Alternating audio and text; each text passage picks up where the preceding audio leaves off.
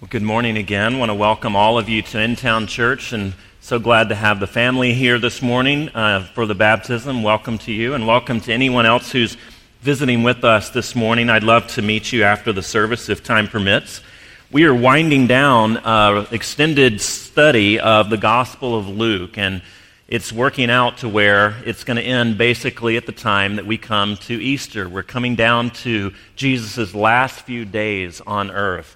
And as we wrap up Easter, wrapping up Lent, we're coming to Easter, to his resurrection. But this morning we're looking at his judgment and his standing before the crowds and their judgment of him. And this is our gospel reading. This is Luke, out of Luke 23. On hearing this, Pilate asked if the man was a Galilean. When he learned that Jesus was under Herod's jurisdiction, he sent him to Herod, who was also in Jerusalem at that time.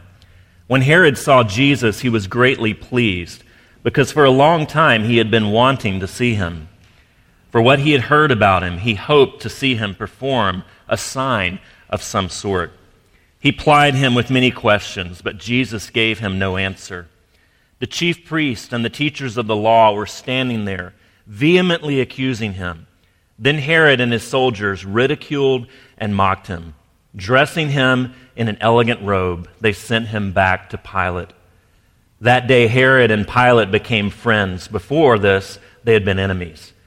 Pilate called together the chief priests, the rulers, and the people, and said to them, "You brought me this man as one who is inciting the people to rebellion. I have examined him in your presence and have found no basis for your charges against him. Neither has Herod, for he sent him back to us. As you can see, he has done nothing to deserve death. Therefore I will punish him and then release him." But the whole crowd shouted, "Away with this man! Release Barabbas to us!" Barabbas had been thrown into prison for an insurrection in the city and for murder. Wanting to release Jesus, Pilate appealed to them again, but they kept shouting, "Crucify him! Crucify him!" For the third time he spoke to them. "Why? What crime has this man committed? I have found in him no grounds for the death penalty. Therefore I will have him punished and then release him." But with loud shouts they insistently demanded that he be crucified, and their shouts prevailed. So Pilate decided to grant them their demand. He released the man who had been thrown into prison for insurrection and murder, the one they asked for, and surrendered Jesus to their will. This is the gospel of Jesus Christ. Let's pray together. Father, we pray that you would bless the reading, the preaching of your word. We need to hear from you. Wherever we are this morning, whether we're coming from a place of deep dejection, spiritual poverty, whether we're coming from a place of doubt and skepticism, whether we're just bored with life, or whether we have been following you faithfully for many years, we all need to see Jesus again. Would you give us an impression of the gospel? Give us an impression of just what lengths you went to rescue us. Let us be rescued again this morning, and we pray in Jesus' name. Amen. Now, Jesus, as we have seen over and over through this study, has run afoul of the religious leaders, and they want to put him to death, something that has unfortunately been very frequent in church history for people that have been considered heretics. And Jesus, to the religious authorities, was certainly this. He was a heretic. But they lived in Roman-occupied Palestine, and only the civil authorities had the power of capital punishment. And in Jerusalem, the power rested in the person of Pontius Pilate. Now, Pilate doesn't care anything about a Jewish heresy. So Jesus' opponents can't appeal to that. They have to figure out another way to get Pilate to agree to this, to get him to care about this heretic Jesus. And what they do is they come to him and say, "Pilate, Jesus is setting himself up as king, and he doesn't want his people to obey you, Mr. Pilate. In fact, he wants them not to pay taxes. The obedience of the occupied people is something that was very important to the Roman Empire and something very important to Pilate. And he had put down more than his share of riots and rebellions. And so this, they reasoned, should get his attention. Now, the tragedy of this, the irony of this, is that they didn't want to obey Mr. Pilate either. They certainly didn't want to pay his tribute, his taxes. But this is power politics. This is power politics, and so they're going to say whatever it takes to keep themselves in power, even if it means claiming that Jesus is saying that is opposing something that they oppose, and using that as an instrument to get him put to death. For them, an enemy of their enemy is their friend. Now, first Jesus appears before Pilate, who's the Roman governor, and then he appears before Herod, who is the Jewish king, the Jewish political leader. And both appraise him, both assess him, and though their approaches look different at first glance, they really share the same foundational basis: power politics. We're going to look back. Last week, we looked at Pilate, and I want to revisit that just for a moment to bring out a few threads that I think tie Pilate and Herod together. Pilate asks him whether he is king of the Jews, and Jesus answers, "You have said so." But that's not exactly what he says. And you can't just translate what he says in English as it is, because it wouldn't make any sense. What he says in answer to, "Are you the king of the Jews?" is just two words: "You say." And so you understand why the translators have taken some liberty to try and communicate what it is that Jesus is actually conveying. He says, "You say." Not in a snarky way, "Well, that's what you say," nor does he say outright, "It's as you say." He gives a rather ambiguous answer. It's not a yes, and it's not a no, but it's not really a fair question that Pilate is asking him. And a direct answer of yes or no will therefore not be accurate. It's kind of like asking someone, "Have you stopped beating your dog?" You can't just say yes or no. You have to qualify. "Well, no, I haven't stopped beating my dog. I never did." That sort of thing. Jesus is trying to convey something with nuance, and he can't just say yes or no. What Pilate is wanting to know is if Jesus is a political threat, if Jesus is a danger to his power. He doesn't care about Jewish heresy. What he wants to know is if Jesus is going to lead a rebellion against him, if he's going to threaten his power. But he won't answer it. Jesus won't answer it in a straightforward way because, of course, he is a political threat, but not in the way that Pilate would recognize, and certainly not in a way that he would respect. The answer, of course, is yes, he is king of the Jews, but not only the Jews. He's king of the whole world. What Pilate is wanting to know is he a threat to my power? And in the Gospel of John, we see it answered a little bit different way. "Are you a king?" And Jesus says, "I bear witness to the truth." And Pilate says, "What is truth? What is truth? You're talking about persuasion, Jesus. I can make people do stuff. I have the power of the sword." Truth. What kind of power is that? Truth, I can kill people. Jesus is not leading a political rebellion, so Pilate doesn't see him as a threat. And so he's dismissive. He doesn't even want to give in to these religious leaders' concerns and demands that they crucify him because that would give Jesus too much credit. According to Pilate, he's just a country bumpkin. He's just this strange, eccentric rabbi. Crucifixion is what we do to people who threaten us. Crucifixion is what we do to put down rebellions. This man is not leading a rebellion, so no, I'm not going to crucify him. He sends him first to Herod and says, "He's your problem, Herod." Now, what does Herod do? Herod is interested in power too, but it comes out a little bit differently. It says he's been wanting to see him, not to determine whether he's truly the Messiah, not to determine whether he should repent and follow Jesus. He simply wants to see some of Jesus' tricks. He wants to see Jesus do some miraculous signs of power. Herod is interested in power just like Pilate is. He wants to see a sign. He wants to see a miracle. He wants to see Jesus do some of his parlor tricks. He's intrigued but he's assessing Jesus just like Pilate is. I've been waiting to meet you, Jesus. Now, let me see if you can deliver the goods. Let me see if what people are saying about you is true so that I can know if I need to respect you or not. That's Herod's interest. The tactics are different than Pilate, but his interests are the same. Is he a threat to my power? Is he as powerful as people say? Both people are dealing in power politics and trying to assess Jesus on the only terms they know how to: human power, human control, human authority.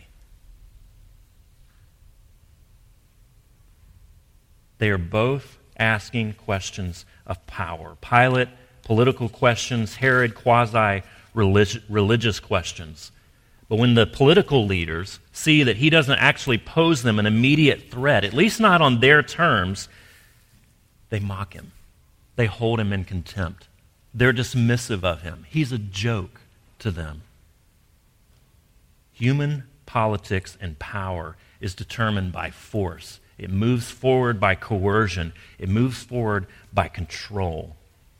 Do you remember a few weeks ago when we looked at his arrest? Judas leads this large crowd to where Jesus is praying, and they come with clubs and with swords to arrest him. Jesus, who has never lifted a finger against anyone, has preached nonviolence. They come with clubs and swords to arrest him. And Matthew says that one of his followers draws a sword and cuts off the ear, as Steve told us about earlier. And what does Jesus say? Put your sword back in its place. For all who draw the sword will die by the sword. Do you think I cannot call on my Father, and he will at once put at my disposal more than 12 legions of angels? Do you think I don't have the power to protect myself? Do you think I need you drawing your sword to protect me? But how then would the Scriptures be fulfilled that say it must happen in this way? In that hour, Jesus said to the crowd, "Am I leading a rebellion that you have come out with swords and clubs to capture me? Every day I sat in the temple courts teaching, and you didn't arrest me. But this has all taken place that the writings of the prophets might be fulfilled." Then all the disciples deserted him and fled. They're scared out of their wits because they're thinking just like Pilate and just like Herod. They're thinking they're powerless in human terms, and so they flee and they scatter. Jesus' view of power is so utterly different than the human view of power, than Pilate's view of power, than Herod, than even his disciples at that point. They haven't caught on that Jesus' view of power is to voluntarily give yourself up, to save others rather than yourself, to voluntarily become weak. That's Jesus' view of power, and that's revolutionary power.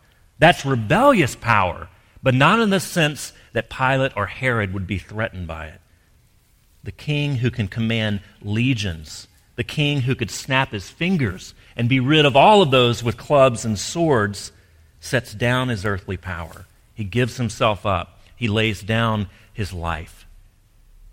We see Jesus, first of all, Jesus and power politics, but we need to see Jesus and the polarized crowds. Just 5 days ago, in this narrative, the crowds welcomed Jesus in Jerusalem, shouting, "Hosanna to the Son of David." And now, 5 days later, crucify him, crucify him. We watch occasionally in our household American Idol, and one of the funniest things about it that I get a kick out of is watching the crowds respond to the judges. And when one performer comes up and the judge gives them a good review, the crowd cheers. They love this judge. And then the very next contestant, the judge says, "I'm not so sure if that was your best performance." Boo! And they boo him. They go from cheering to boos in an instant. And that's what Jesus is experiencing. He came into Jerusalem. Everyone is cheering him. They've come out to welcome him as an arriving king. And now, not only booing him, but crucifying him. They're out for blood. The crowds have been on his side for as long as we've been reading. And the religious leaders have therefore been threatened because Jesus was so popular. And he was saying everything to contradict their whole approach to spirituality, their whole approach to temple worship. But something's happened. Given the choice of Jesus, the rabbi, the religious teacher, the healer, or Barabbas, the murderer, the insurrectionist, the one who wants to overthrow the Romans by force, given those choices, the one who says, let's lay down our arms, let's lead a rebellion in a very different way. Let's lead a rebellion of truth. Given the choice of that over a rebellion with clubs and swords and sticks and power, the crowd says, give us Barabbas. The choice becomes very clear. And Luke is inviting you and I into this choice. He's inviting us to look at the one who represents this narrow personal hope, this narrow agenda. In the case of the crowd, it's a perverted sort of nationalism. But in ours, it could be. In ours, how we seek to promote our own personal hope, our own narrow agenda, the way we use power, it could be in how we use our wealth. It could be in how we use authority over our children in our household. It could be how you use your institutional level at work, that you outrank someone and you use that as power over them. It could be that you're pretty smart and you use your intellect in an argument to win. It could be a secret that you hold and how you choose to use that secret. Do you use it to gain power and manipulate other people, or do you hold it to yourself in order to protect someone else? Barabbas appeals to our basic instinct to protect our own interests, to win, to wield power for our own agenda and what we want to see happen. And our heroes are often the Barabbases of the world, who take matters into their own hands, who get things done, who do something, who dispatch the enemy by brute force, who use systems to get what they want. On May 20th of last year, an 18-year-old named Takunda Mavima was driving home drunk from a party when he lost control and crashed his car into an off-ramp near Grand Rapids, Michigan. And riding in the car were 17-year-old Tim C. and 15-year-old Krista Howell. Both were killed in the accident, but Takunda lived on. He pleaded guilty to all the charges and was sentenced. And despite their unimaginable grief and anger, the sister and the father of the victim, Tim C., gave a moving address to the court on behalf of Mavima, urging the judge to give him as light a sentence as possible. The father said, "I'm begging you to let Takunda Mavima make something of himself in the real world. Don't send him to prison where he'll get hard and bitter. That boy has learned his lesson 1,000 times over, and he'll never make the same mistake again." And when the hearing ended, the victim's family made their way across the courtroom and embraced him and consoled him and cried with him and publicly forgave him. They chose not to use the system that was in front of them to exploit punishment from this boy. They didn't choose to use this system in order to get their anger out, but instead forewent, whatever, that access and said, "I forgive you." Barabbas takes up the sword. He takes action. Who is Jesus? Who is he? This teacher. How is he going to get us out of this mess? He's calling himself the Messiah, the King of the Jews, and it makes us look silly. It's a joke. Release to us the revolutionary. Release to us Barabbas. He has power. He knows what's going on. Give us Barabbas. He's the one who can really get things done. And we see hosannas go to cries of crucify. We love you, Jesus. Come and rescue us. Crucify him in the span of less than a week. We see Jesus and power politics, Jesus and polarized crowds, and then finally Jesus and death row pardons. we have to choose between Barabbas and Jesus. We have to say either Hosanna or crucify him. We have the same choice the crowds have this morning. Do we say, Hosanna, rescue me, save me, or do we say, crucify him, I'm done with you, you're a joke? Jesus doesn't come to lead a political rebellion or revolution in any way similar to how we would conceive of it. He could have come to Jerusalem and busted some heads, and he would have been absolutely justified in doing it. But that's not his way, because he doesn't play by the rules of power politics.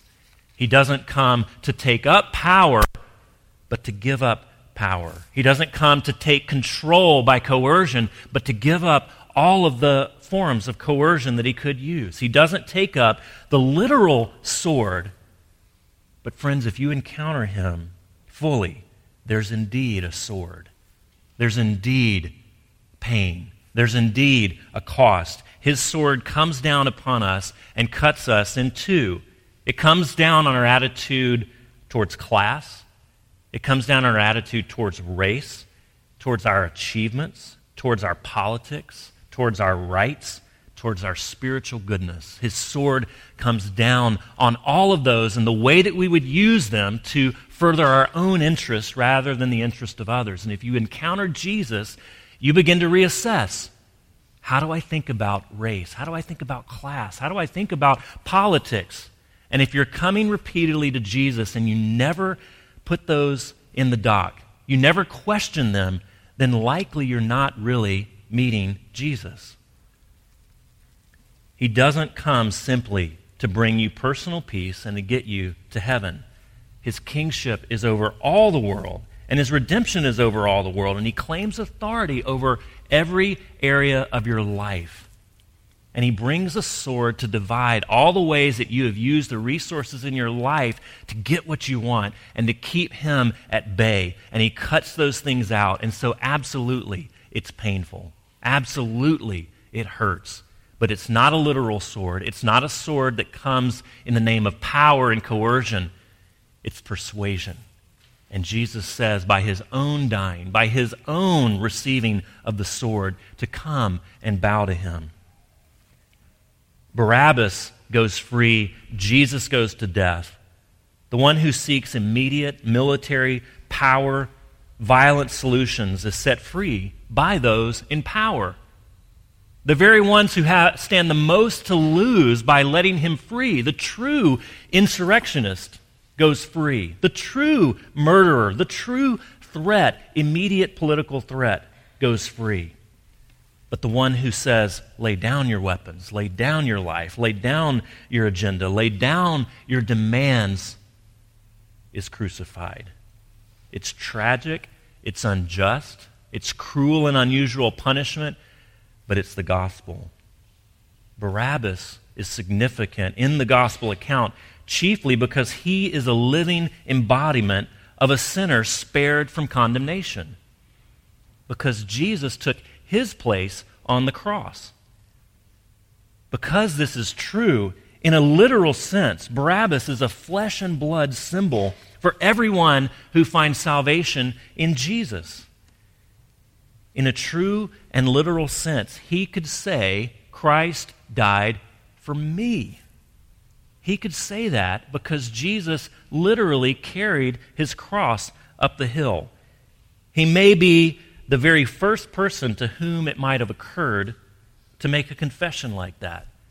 That Jesus took my place, that he died for me, that he carried my sins, that he took on my punishment. Maybe the first person that it occurred to literally to think and make a confession like that because it had just happened to him personally.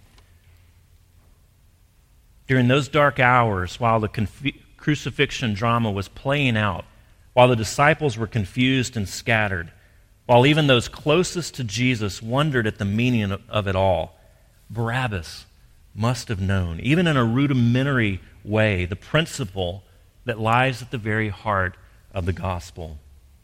Jesus had taken his place on the cross.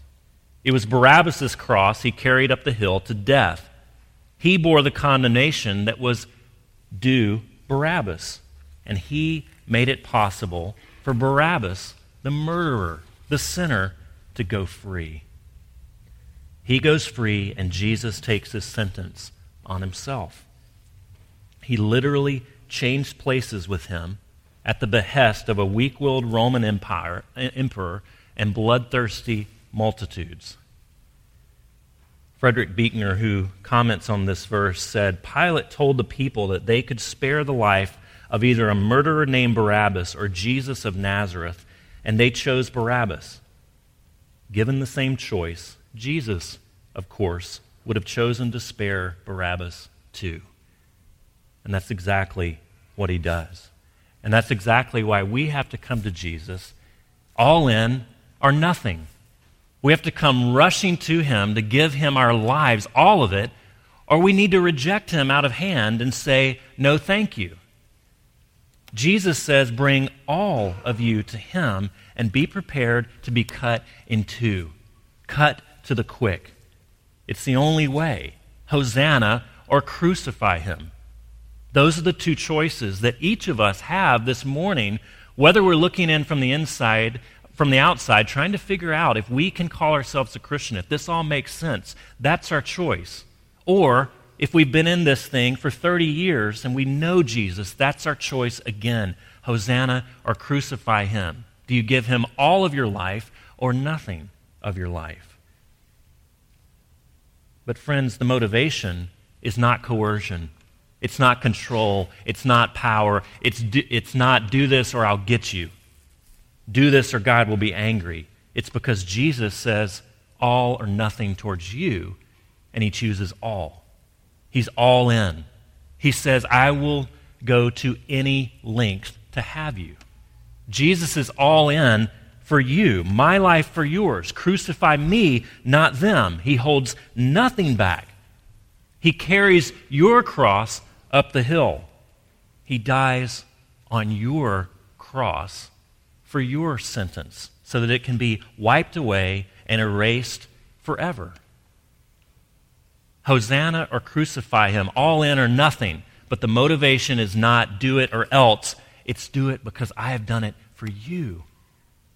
Jesus carries your cross up the hill so that you don't have to carry it anymore. You can be set free and liberated and live forever. And you don't have to deal in the area of power politics anymore. You can give up your power and it will be the most liberating, freeing thing that you can imagine. First, come to Jesus. Let him carry your sin, carry your cross, and set you free forever. Let's pray. Father, thank you for this time that you've given us to worship, to be reconnected with you, to be reconnected with what makes us truly human. Would you set us free again? Would you set us free to be the most human that we can possibly be, and that is in worship of you and giving ourselves completely and fully to you. Lord, I pray wherever we're coming from this morning, whether we still have big, grand questions about whether this all makes sense or whether we're very sure that it does, would you unsettle us as we come to you, because encountering you is unsettling and yet liberating. And would that be true today and as we continue to worship? We pray in Jesus' name. Amen.